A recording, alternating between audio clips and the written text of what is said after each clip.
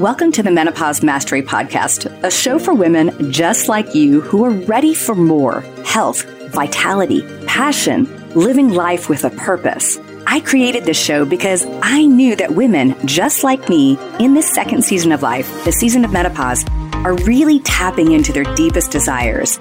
And we're ready to harness our physical and mental health and explore what our true passions are and peel back the layers to uncover exactly what we want out of life. I'm your host, Betty Murray, part geek, part magician, and your new medical bestie with a dash of sass. I love taking the complex science and making it easier to integrate into daily life. So let's join the journey to make this season the best ever. Hair loss is one of the most concerning visual aspects of aging. And I will say most women that I see, and definitely my podcast listeners, list that as one of their biggest concerns as we're heading into this menopausal season. So today's entire conversation is about the different forms of hair loss. What is really going on so you can distinguish what's really causing it so you can actually address the cause at the root of the cause. So join me today to listen to what do you need to do about hair loss and how can you take proactive steps to regrow healthy, happy hair. So in this episode of Menopause Mastery, I want to talk all about hair loss. You know, I have been pretty honestly, online and even in the podcast talking about my experience over my lifetime with hair loss. And I've experienced 3 major shedding events. And I think most women out here, a lot of women have probably experienced this. And, you know, the shedding events to number 1, I have baby hair. My baby hair never grew up. So you know how baby's hair is very fine and thin and you can kind of see through it on the scalp. Well, honestly, my hair never grew up from that point. So I've always had very thin, very fine hair. And so anything that might change my hair or cause a shedding event is pretty extraordinary because I don't have much to begin with. A matter of fact, I used to joke that I could wear my dental orthodontic rubber bands as my hair rubber band because I had so little hair. And so, you know, I've experienced it myself and I know it can be traumatic because especially for women, you know, we are judged and we internally judge ourselves based on our appearance. And hair is definitely one of those things that I think most of us may take for granted, but it is also something that defines in a lot of ways beauty or acceptance or being virile and healthy. And so when we have experiences where we're losing hair, that becomes a source of pain and suffering. So the first time I had a massive hair shedding event was in my mid-20s. And I had been living in Chicago, working an extraordinary amount of hours. I was in a relationship that was failing and I was very unhappy in Chicago because it was also freezing and it was gray, dark, and cold. And I'm mostly been from southern climes where we have 300 days a year that are sunny, if not more. And so I also was probably dealing with a little bit of seasonal affective disorder and probably at that time some vitamin D deficiency, to be honest.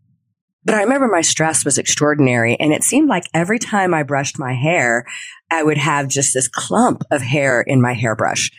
And, you know, at the time, I just couldn't figure out what was really going on. And it was, you know, I was losing it from all over. So sometimes where you lose your hair is actually going to give you an indication of maybe what's going on. So that was my first one. And, you know, I sort of made it past that. My second hair shedding event is, you know, years later, I was actually a practicing nutritional clinician and I had been on thyroid hormone for a long time. And typical of probably people in this arena, you know, I want to be natural. I don't like taking medications.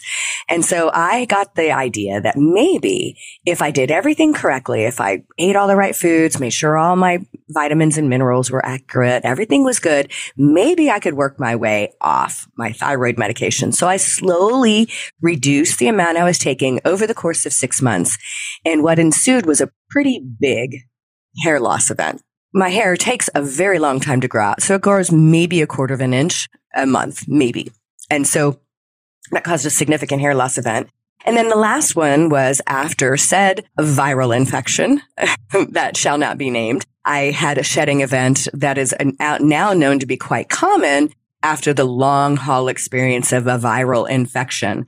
And so I've experienced that myself. And to be honest, if anybody looks at my pictures or sees videos of me, I actually have tape-in extensions. I never had long hair. I never had thick hair. And as I was losing my hair and it was coming, growing back in, I had actually one of my clients that had experienced similar things and had gotten extensions. And I was just so envious. And when I had the extensions put in, I remember tearing up in the mirror and looking for the first time and going, wow, I've never had hair that made it past my shoulders. I've never had hair that looked thick. At the time, my hair was thinning so much that it was also something I just couldn't stand. And so looking in the mirror and seeing this long hair, the long hair that you see now, really boosted my confidence. And so I can understand when someone doesn't like how they look in the mirror and they want to feel this confidence. And for me, hair was a big part of that. So I still have my extensions in. And, some people may look at that and say, Betty, you're being fake. And others may look at that and say, oh, I completely understand. And everybody can have their own opinion. For me, it was a very much an emotional boost for me to feel like I had pretty hair. I could actually put it in a ponytail and it wouldn't look sad. So I understand that. So today, I really want to go through the different causes of hair loss and what you can do about it, and particularly why it seems to happen when we're going through perimenopause and menopause. So we're going to start with the different types of hair loss, right? So we have a bunch of different hair loss, different reasons, different causes. And to be honest, we lose around 50 to 100 hairs a day, right? So when you're brushing your hair or washing your hair, it's not uncommon to lose about 100.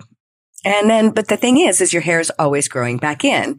And hair, when it grows, we have a situation where hair falls out. It falls out from the follicle. So think of it, the root pulls out. And we have a dormancy phase where that hair root and the follicle area goes dormant for a little while. And then it starts to regrow. So we can also have changes in how long that time period is between hair falling out and the regrowth period or the dormancy period. So what are the common causes of alopecia? All right. So alopecia is hair loss.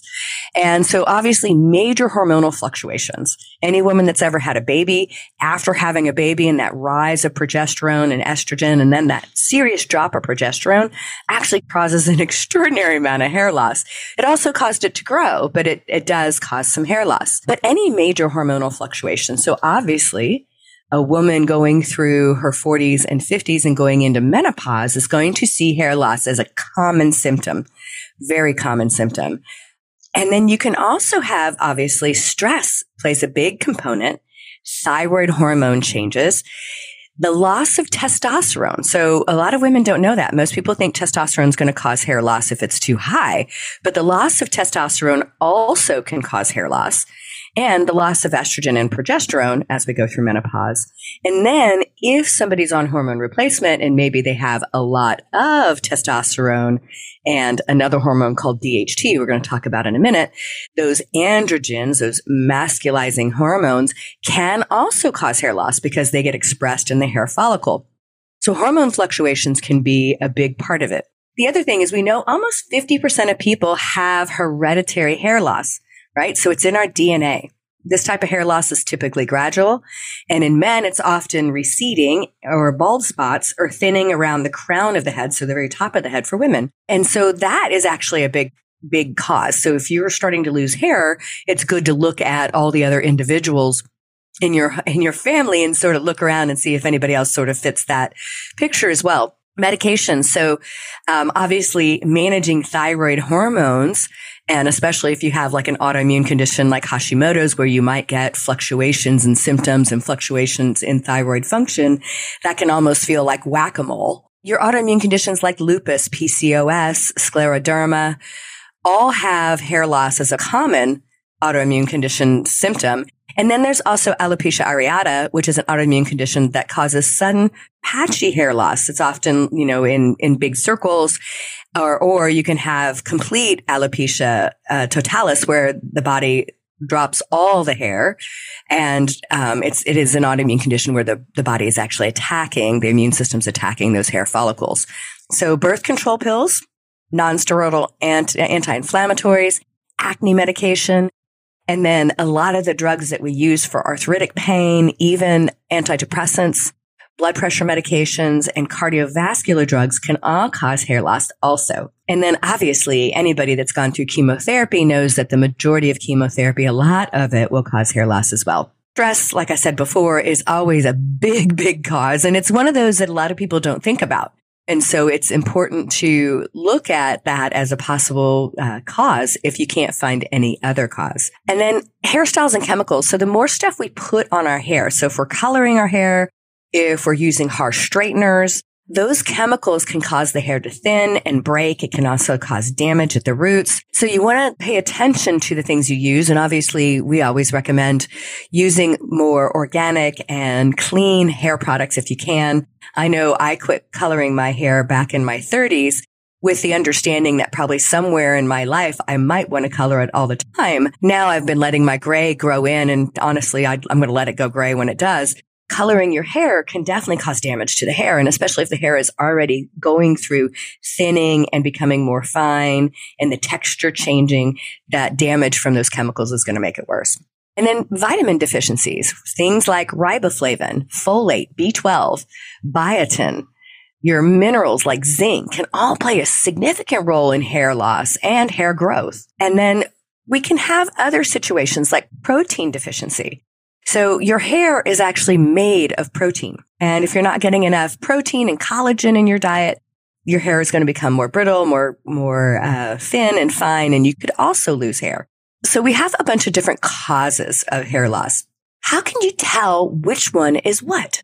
So overall thinning of your hair. So if you're thinning, your hair's thinning all over, especially across the crown and even on the sides, often that is hormonal, and it will be something probably like cortisol and thyroid function. Again, if you see maybe a receding hairline, almost like a male pattern baldness or the crown of the head, that could be a sign of androgen alopecia. So male hormone related, but of course we make those hormones too.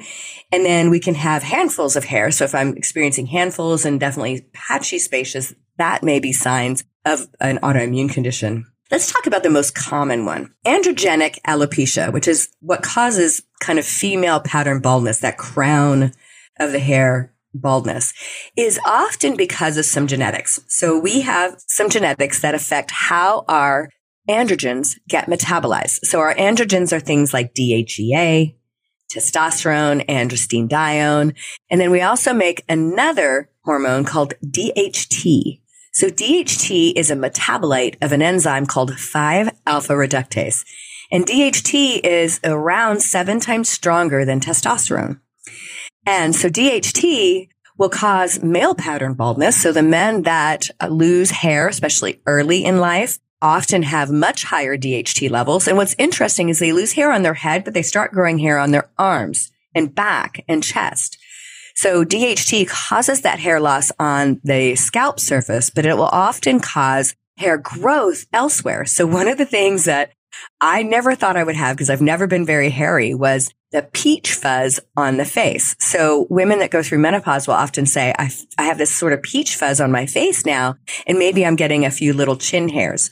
That's because we as just an aging population make more DHT as we get older.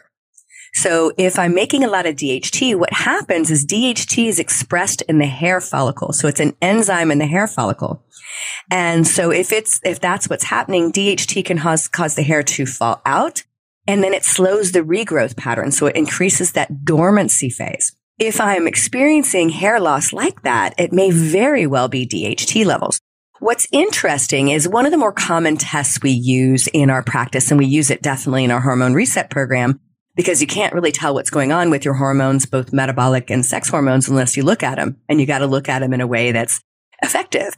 It's a thing called a dried urine hormone metabolite test called the Dutch test. And that test can tell you, do you have enough of your hormones like testosterone and estradiol and progesterone? But it can also show you how much DHT you're making and how much you prefer that pathway. So if you have a preference to amplify the 5-alpha reductase pathway, you're probably going to experience potentially hair loss and other symptoms, because it affects things even with the cortisol pathway. So we can see that there. So we can identify, is that really what's going on? Sometimes the hair loss is not because of high serum circulating levels of androgens. So I see this a lot in my practice where somebody doesn't have high testosterone.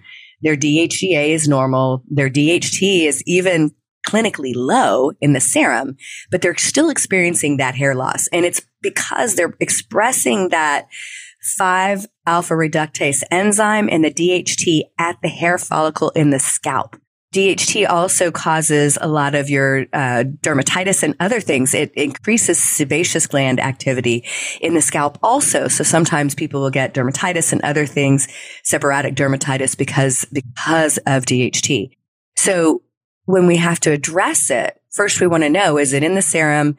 Is it in the urine? Is it too high circulating, or is it the activity at the hair follicle itself? Because that tells you whether you can use something topically or whether you want to use something systemically. So that's the most common cause for women with menopause. What about cortisol? What is really cortisol doing that causes that hair loss for women? Because I always wondered, why would cortisol do that? Because if you have alopecia areata, usually the first line defense is to give a corticosteroid, right? To suppress the immune system, to calm it down so it quits attacking the hair follicle. So you'd think that maybe cortisol wouldn't do that. But high cortisol levels from prolonged protracted stress reduce the synthesis and accelerate the breakdown of hyaluronic acid and these proteoglycans in the scalp by about 40%. So this deters the normal activity of follicle growth and can lead to hair loss. So the hair falls out, it gets deterred from regrowing because cortisol is affecting the actual growth pattern. And so it's important to know that one of those things is happening, because a lot of times I have women that come to me, and I know I'm probably speaking for every functional medicine and nutritionist practitioner. Most people think that it's their thyroid. And then many times they get put on thyroid, but nothing happens with their hair. And it probably is cortisol is part of the problem. And especially if you've been put on thyroid medication and your symptoms aren't getting better, 9 times out of 10, there is something going on with cortisol. Let's talk about your thyroid. So the thyroid includes the stimulation to the development of the root of the hair. So if I have a slow thyroid, hair loss can happen because it's just not getting stimulated. Nothing, just like every engine in your vehicle is not getting stimulated. Your hair follicle isn't. And then if it's too high, you can get hair loss also because it accelerates that loss pattern. So thyroid can definitely cause that. And then not just the androgens in the menopausal woman cause hair loss. We could also lose hair because of the loss of estrogen and progesterone. So just like a pregnant woman who had probably a lot of hair growth in the last trimester or 2 of pregnancy, right when all those hormones decline rapidly at birth, women will experience a pretty significant shedding because of the loss of progesterone and estrogen. And so that is also a common cause for hair loss in menopause.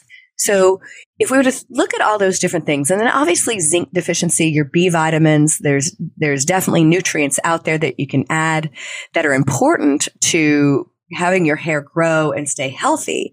But 9 times out of 10, there's an underlying cause. So the first thing you got to do is you got to test for it. You need to know what exactly is going on, because the different medications that you choose or the different treatments that you choose depend on the cause.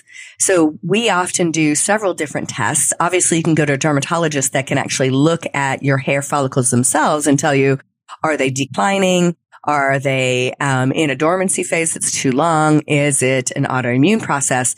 But then the next question becomes, what are you going to use to treat it? So some of the hair loss treatments depend on what's happening. So we often obviously run full panel hormones. And then we also look at the hormone metabolism because we want to know, is it hormonally based? Is that's what's really happening? Because then it helps us determine what type of medication or in a lot of cases, nutrients we might be using.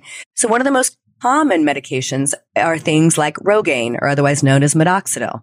Minoxidil can be used as a non-prescriptive hair loss medication in a topical, and this one is mostly designed for androgenic alopecia, so that baldness that happens because of the excess production of androgens in the hair follicle and or circulating. And it's obviously very popular. and it's usually a liquid or a foam or a shampoo. The important part is it's going to take several months for this to show because it's stimulating the new growth of hair. And if it's in a dormancy phase, it may take a couple months for that to start. So on average, it can take at least 4 months to see results. There's also another drug called finasteride, and that is a hair loss medication originally designed for men, and it's taken orally. And this is also designed to treat androgenic alopecia or male pattern baldness, and it can help stimulate new growth. So in some studies, finasteride has shown to be effective in women, but it has greater side effects with changes in libido and sexual function. So this would be one that I would kind of pay attention to if you were going to use it, because it may possibly change those things for you. And it can be also put into a topical. We use a lot of prescriptive topicals that could possibly have that put in. One of the more common drugs that's used is actually a drug for hypertension. It's called spironolactone. And spironolactone is often used in androgenic conditions like PCOS, polycystic ovarian syndrome, because it changes the metabolism of that 5-alpha reductase enzyme. So it reduces the production of DHT. And that same 5-alpha reductase can influence your blood pressure. So spironolactone is actually a diuretic. And it was used originally for blood pressure. So it's being used in off-label use for hair loss because it targets that 5-alpha reductase pathway. So it is very commonly used. Again, it is a diuretic, so you want to make sure that you're paying attention to your hydration and other things because you don't want to add that on top to a already dehydrated body. But it is used off-label a lot for hair loss for women. Dutasteride is an oral prescription to treat prostate problems in men. And it may also be a treatment option for men with androgenic alopecia. And it's very similar in the fact that it's possibly slightly more effective than finasteride, but it shouldn't be taken by women, particularly reproductive years. Neither one of those, dutasteride or finasteride, should be taken by women in reproductive years because it could cause fetal development problems. So if somebody could get pregnant, you don't want to use it. And then there's also low-dose minoxidil, which is a very low-dose oral pill that has shown to help increase hair growth over time. So we're looking at all the medications, right? So what are some of the side effects of most of these? This can be things like more body hair growth, right? So you might get more hairy elsewhere, darkening of the body hair. Again, like I said, all of the ones that affect androgen activity may affect sex drive. Some of them have shown to increase breast size. And then especially the diuretics like spironolactone, if you're not getting enough water, dizziness, lightheadedness, nausea, headaches could all be problematic. And then spironolactone is also one of those things that you want to be careful with if you're reproductive years. So that would work on the kind of sex hormone problem. If it's thyroid, we got to manage the thyroid. And often nutritionally, there's other reasons why thyroid function may not be working.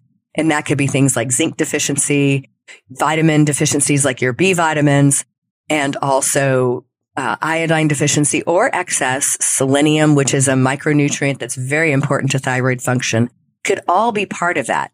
And like I said, if my stress has been prolonged and protracted, I may get a double whammy. And I think this is true for me, especially in that very first massive sort of hair loss that I went through. I had been put on thyroid medication, but my stress was extraordinary. And when your stress is very high and you're metabolizing cortisol down a less favorable pathway, which is what your body does as it's trying to recover from this prolonged, protracted stress event. So essentially, it's trying to kind of buffer that sort of that fight or flight activity. And when I overproduce that metabolized cortisol, it can block the thyroid receptor for the thyroid hormone T3. And when that happens, your levels could be normal in the blood, but they may not be able to affect the receptor on the cell. And so your thyroid may look normal on labs, even if your doctor does a full thyroid panel, but they may not be normal. And so stress, you have to come at it from multiple ways: protecting your sleep, eating properly, getting adequate rest and restoration, not over exercising. So stress can play a pretty significant role in that function, and it's going to affect the thyroid pretty heavily. And then if we look at the nutrient deficiencies, so making sure that we're getting enough of the B vitamins, the zinc, your minerals, and also collagen and protein. I can't begin to tell you how much I work with women, particularly women struggling with osteoporosis, and their protein intake is woefully inadequate for the day. I know a lot of women, they'll get into their 50s and 60s and they're like, I just don't really want to eat a lot of protein. And I'm like, you do need to eat a lot of protein because we need to hold on to our muscle mass. And as we get older, it's very hard for us to hold on to our muscle mass. And if we're not getting enough of the amino acids in our proteins, we are going to lose muscle mass, but we will also lose hair. And so getting adequate protein, which is going to be about 100 to 120 grams of total protein a day. And the three most important ones are lysine, methionine, and leucine. Those amino acids specifically are extremely important because they help you build muscle. And we need all of the essentials, but those are going to be the three most important. And they are underrepresented in the vegetable world. And so it's hard to do that if you're vegetarian or vegan. You have to be very conscientious about how you get your proteins. It's not that you can't, but you got to be really, really thoughtful about it. So those things can obviously contribute to it. So what do you do when you have lost hair, right? So if you've lost a lot of hair, you got to be kind to yourself because you got to recognize that it's a growth pattern, and the average person grows about a half inch to an inch of hair a month. Right. So if you want to have shoulder length hair and you've lost a third of it, it's going to take a while for you to get shoulder length hair from that third that fell out. So you want to be mindful of that. And so the other scenario is, what else can I do about that?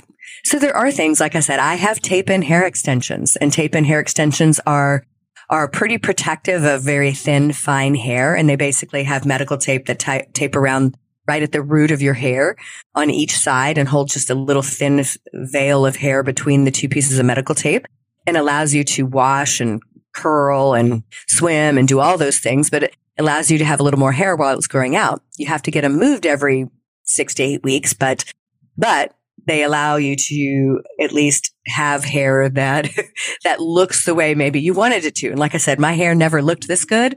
And so it's hard for me to imagine giving it up, because even once my hair completely grows back in from my last shedding event from the virus, it would never look like it does today.